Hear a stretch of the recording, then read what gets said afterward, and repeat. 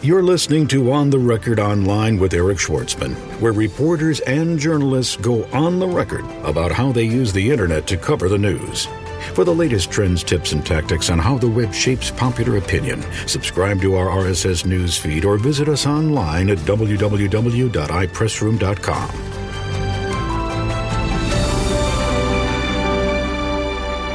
Dr. Howard Taub, Vice President and Associate Director of Hewlett-Packard Laboratories, goes on the record online.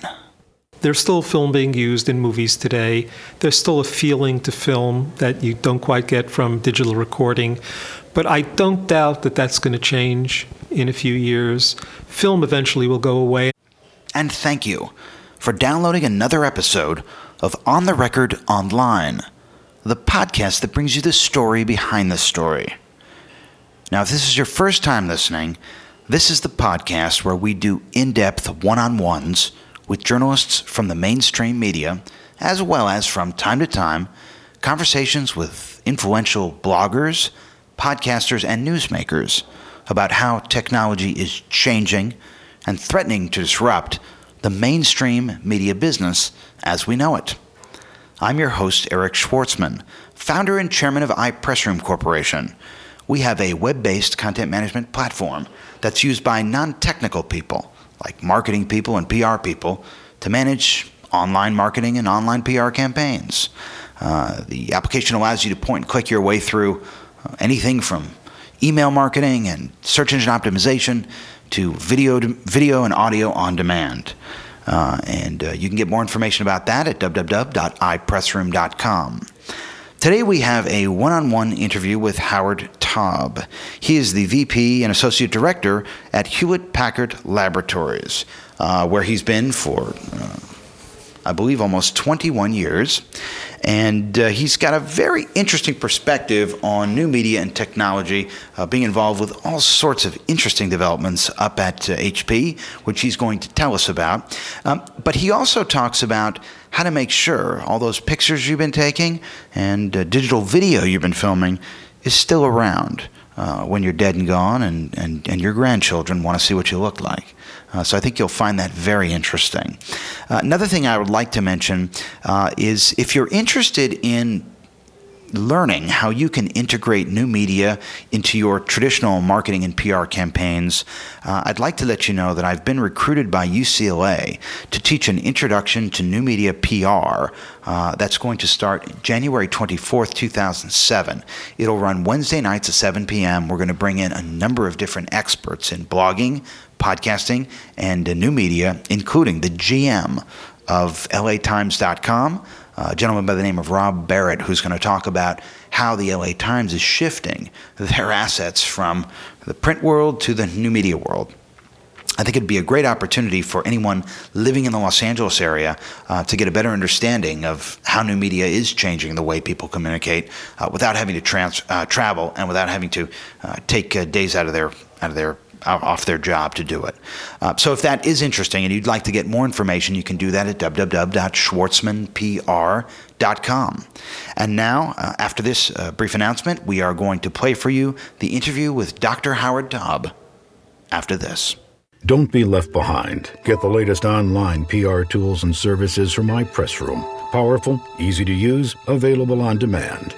Extend your sphere of influence online with iPressroom, tools for online media centers, virtual private press rooms, RSS news feeds, podcasts, and more at www.ipressroom.com. iPressroom, always on, even when you're off. Howard, thanks for sticking around to do this. I appreciate it. It's my pleasure. Tell us about Mediascape. Okay, well, Mediascape is, we think, a new form of broadcasting, well, not broadcasting, but publishing information. We have broadcasting these days. Everybody knows what that is. We have podcasting. This is a little bit different. We call this placecasting. It's a type of publishing where the information is contained in a particular location and that it is published when you go to that location. So clearly you need to be equipped to sense your location, so GPS does that, and you need to have a device that can either listen to the sound or see the images or the video that's broadcast when you get to that location. Give us an example of how you might use that. Yeah, we've done a number of these, actually, and I'll give you a quick example of each. There was one done that was a play, and this was the Riot of 1831, done in Bristol in Queen Square, where they had a riot back in 1831. And we had actors acting out the parts of people in the square when the dragoons charged, and 30 people were killed, I think, and there were fires in the houses. So people played various roles, and as one walks around the square, one can hear the sounds of people talking and the sounds of the day in that square. So that was one thing. It's sort of a historical play. We've also done these at schools where children, for example, play the parts of lions on an African savanna. And where as they go around, again, they have to be equipped, but they have to find food and find water and avoid being killed themselves. And again, all this information is fed to them as they walk around the schoolyard, depending on where they're at. So there's a water hole, and there's other places, and that information gets published depending on where they're at. So a third one would be, let's say, Yosemite. We've done a program with the Yosemite Association that has lots of sound and video around Yosemite, was looking to monetize it. And so we've done a pilot with them. A group of people will walk around Yosemite and see video popping up on their little handheld devices depending on where they're standing. So there's one place where if you walk into the woods and you're by a tree, a fallen tree, suddenly pops up a video of a bear at that tree chomping on it. Okay, you hope the bear doesn't actually show up. But again, as you move around the landscape, appropriate media is fed to you that is interesting.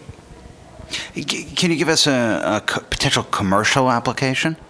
Well, actually, Yosemite was looking to commercialize this as an experience for their customers. They have all of this media that they're trying to monetize. So this is a new experience for the customers. It could also include some games. Actually, gaming could be an interesting one. There's always money in gaming.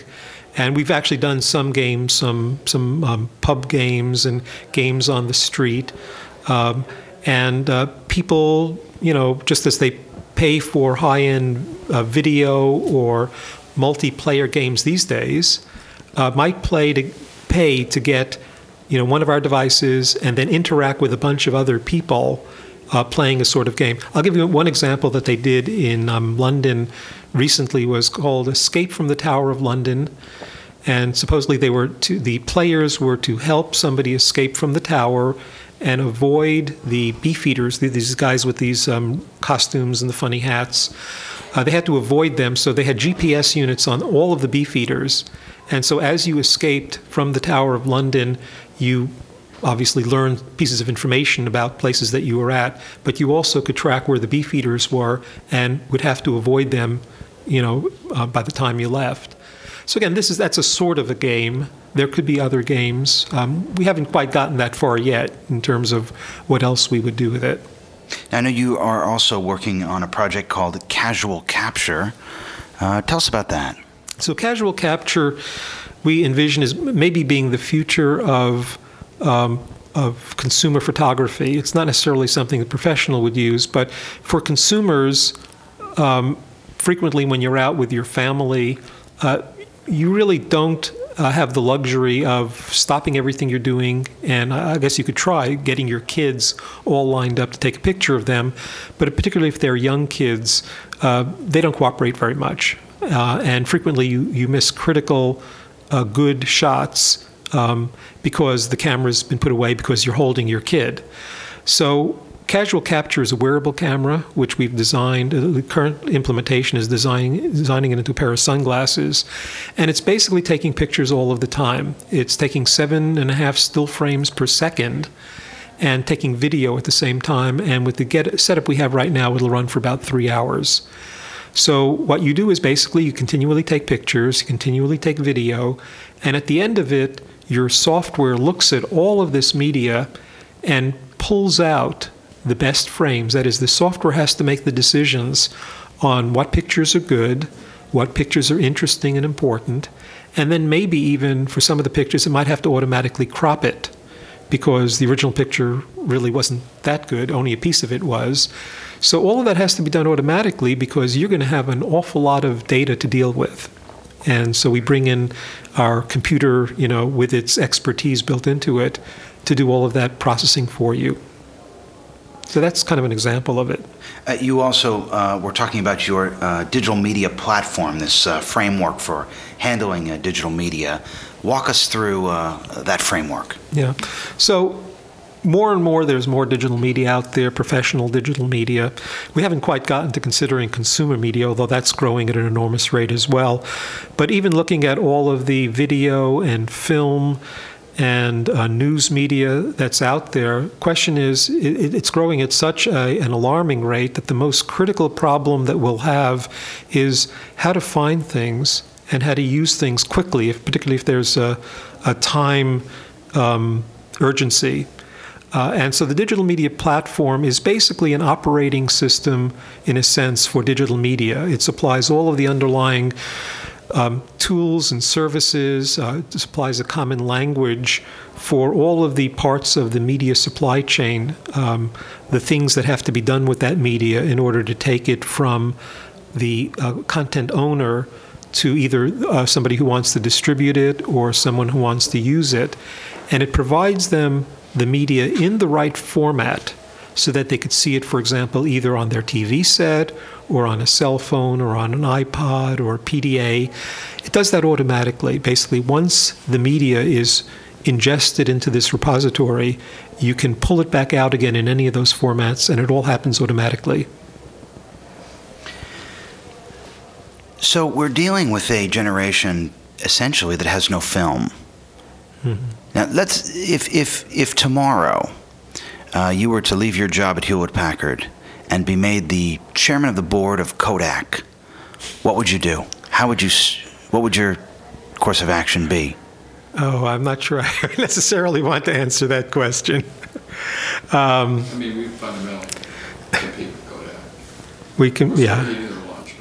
Well, you don't have a mic, but someone else in the room said, well, we compete with Kodak. And that's why I asked that question. Certainly so many digital imaging companies like yourselves, well, they're not that many, but the ones that are out there have really given the film companies a run for their money. So, is there a way for the film companies to stop the bleeding? No, I think, eventually. One of my colleagues named Benny Landa has said frequently that everything that can become digital will become digital. And we're seeing that happening, and that's happening in spades. So even though there's still film being used in movies today, there's still a feeling to film that you don't quite get from digital recording. But I don't doubt that that's going to change in a few years. Film eventually will go away, and it's exactly for the reason that it's much harder to preserve film than it is to preserve digital bits. Now, digital bits aren't easy to preserve either, but film is a bear. And I think that the people that aren't doing things digitally need to be concerned about where their business will be in another 10 and 20 and 30 years. And I'll tell you, I'm personally an early adopter of technology. I'll go out and buy the new whatever it is before anyone else has it. I love that stuff. But I'm concerned because I've had a USB hard drive crash on me before, and I'm concerned, in my storage chamber downstairs, I've got a shoebox full of Super 8 movies from the early 1900s of my family, and I can go down there and play them for my son. Now I'm a father, I'm taking pictures of my son, and I'm nervous that this USB drive that I'm storing them on is going to crash someday. Am I part of a generation that is going to have no memory? Yeah, that's a real problem. So what I've been suggesting to people that, at least if we're talking about still images, the best thing that they can do at this point in time is to print them out. with the right media and the right ink combination, which HP makes, which Epson makes, and Canon, I'm sure, has something similar. The printouts are basically good for 100 years or more. And to me, that's almost a complete solution, because in 100 years, they will have solved the rest of the problem. So I'm not going to worry about it after 100 years. And that actually is the best way. You could rescan that picture in, and it will be almost as good as the original. Not quite, but it's better than losing it completely. A good example is I've got pictures that are 100 years old today of my great-grandparents, which I can rescan in, I can reprint out. They look as good as at least the physical pictures that I have. And that's just fine. And now they're good for another 100 years. So I think that's one mechanism. How we preserve digital bits for hundreds of years is still a major problem. What about video? What about home video? Well, again, home video is a problem. Converting it into another format, I think you need to go digital to start with. I think it'll be easier to preserve the digital bits than it will be the physical video. Physical video won't disappear overnight. I mean, it might burn down, so you have to worry about that. With digital bits, at least you could store it in a distributed way in many places, at the same time, so that's not a problem. But physically, there's a lot that could destroy it, a fire in your house. Film tends to degrade slowly, so it's not going to disappear overnight, but it will degrade with time. It'll crack, and eventually it'll break and it won't be usable anymore. So the best thing would still be to scan it in. There are services that'll do that, convert it to digital format, store it on a high-quality DVD, and then re-record that onto something else every 10 or 15 years. By the way, your USB, is this a USB drive? Yes, external USB hard drive. Oh, it's a hard drive, okay. Yeah, so some people are even storing things. I know my wife, which I have to stop her at some point, is leaving things on the SD card in our digital camera. So this is not video. Actually, some of it may be video. But the cards have gotten cheap enough that when she pulls it out of the camera with a few hundred pictures on it, she doesn't want to rewrite the card. She wants to save that somewhere and plug in a new card for $20. So it becomes a little bit like your digital negative. The problem is in 15 years, everything that was on that card will be gone. So, there is a problem that I think most people haven't faced up to yet, which is the preservation of media, both still and video and film, in a way that we've never had before, because in the past, it's all degraded slowly over long periods of time. So film degrades over maybe hundreds of years, but it could happen quickly, and people need a strategy for it. And I don't think most people have thought of it yet. What about the studios? A number of the studios now are experimenting with digital cameras, and they're shooting their films, and they're creating digital assets there's no negative behind. And in the movie business, it's not uncommon to re-release a DVD with extended footage at a later date. So what challenges are they going to be presented with when it comes to maintaining their archives? So it's exactly what you say, and we have spoken with a couple of movie studios, and they presented us with exactly that problem, and they're looking for solutions. I don't think there's a good solution that exists today. I think maybe the best one may be a strategy where it is kept in a large database somewhere, and someone pays attention to how to preserve the bits in that large database, maybe replicates it in multiple places, and periodically goes back. And I know that there's a project that HP Labs is doing with Stanford University to preserve digital bits. I forget what the name of the project is, but they put some good thinking. I remember when I heard the story about it, it really was very satisfying that they had really thought through all of the issues and had some strategy.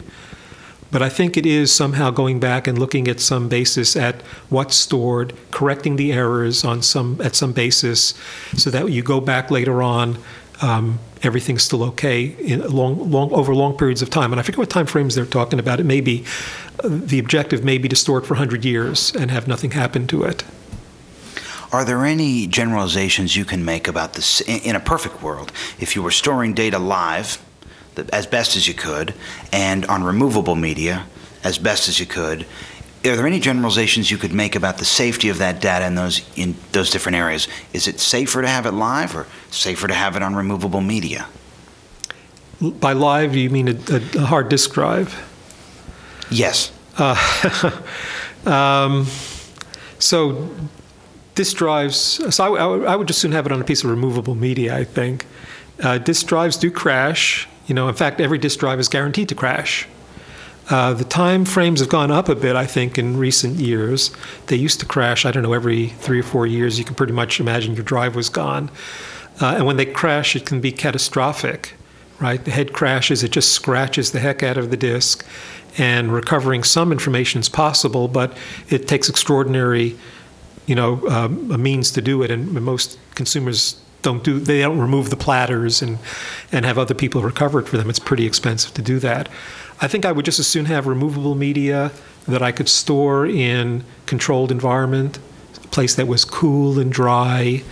And again, but even still, if it was on tape, it's only going to last so long. If it's on a flash drive of some sort, it's only going to be for so long. None of these things are permanent.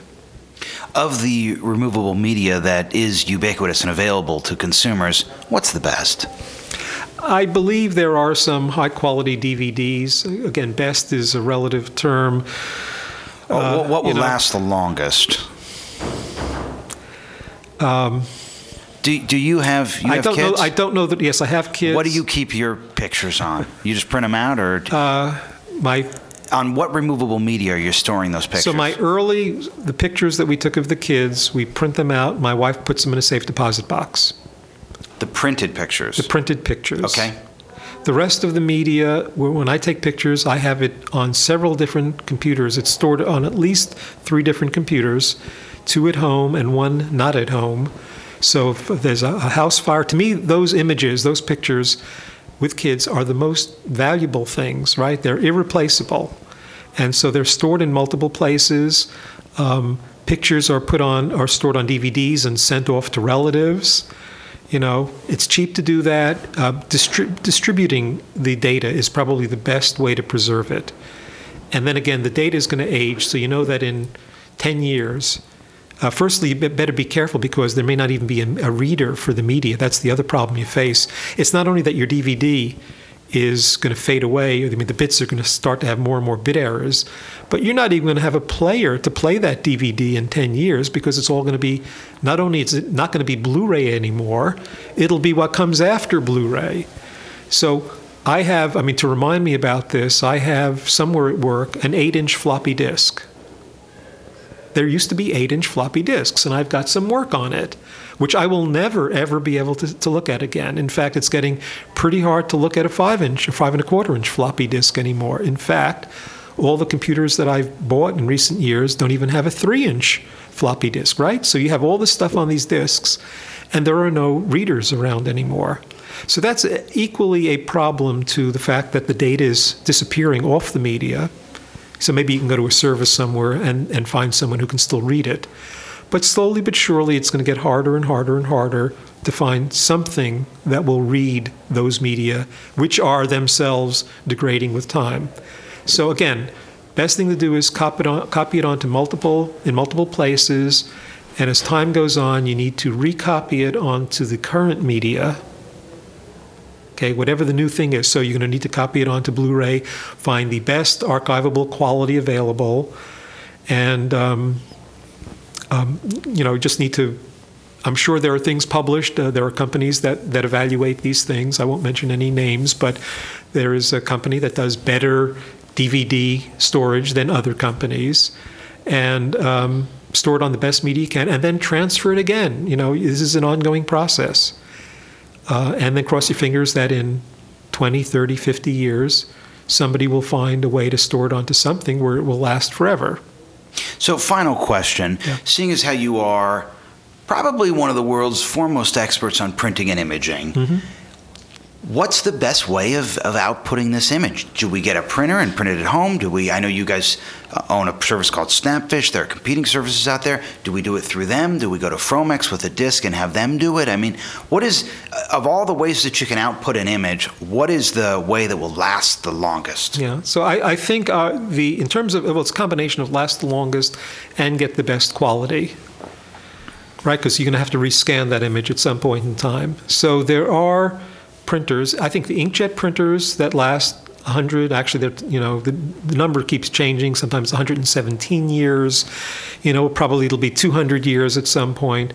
But there are inkjet printers that will do that. They'll give you the best quality you'll find anywhere. There are professional, so we have a variety of grades of inkjet printers. So I wouldn't say your home printers are really good, but the truth is that there are professional level printers that cost, I forgot what they are, $1,000, a couple $1,000, that print with pigmented inks, that print 8 colors instead of what you get. It's typically a 6-color printer that you buy for the home. With 8 colors, you get better quality, bigger gamuts, and that sort of thing. And they print with pigmented inks, and they are good for 100+ years. So I would say there's probably a service that you could get that would use one of those printers that would be somewhat better than you could do in your home. But the printers at home, which use, there are printers that use 3 cartridges. One is a color cartridge. One is one that has different tones of cyan and magenta. There's also another cartridge that has different tones of black. And those printers that have 3 cartridges that give you, I think it's 8 colors or 7 colors, whatever, will do a pretty good job. There'll be a 98% solution with the right paper. You need HP paper and HP ink cartridges, and are good for 100 years. So I would say that's really a good way to go. Print out your pictures. Maybe not all of them. But what about the Snapfish way? How long will those last? So Snapfish is using, I think, Indigos, and I'm not sure what other printers they're using at Snapfish. So that's not a photographic process because when I get the pictures back from Snapfish, they're in an envelope that looks like it came from from a photographic place, and they sort of bend. They almost look like they're on photographic paper. They're not? I think they are. I think there's a number of different outputs that you get from Snapfish, so they could very well be photographic paper as well. I know they use Indigos for certain things like calendars and some of the output that they get. The actual photographs probably are photographic paper. They're probably normal photographs. I honestly don't know what the archivability of those particular ones are. I don't think they do the printing themselves. I think they have print service providers that they work with, and I don't know that it's any particular one of them. It may be multiple ones. Well, I appreciate you taking the time out of your day to talk to us. My pleasure to be here. Thank you. You've been listening to On the Record Online with Eric Schwartzman, where reporters and journalists go on the record about how they use the web to cover the news. For the latest trends, tips, and tactics on how the web impacts corporate reputations, subscribe to our RSS newsfeed or visit us online at www.ipressroom.com.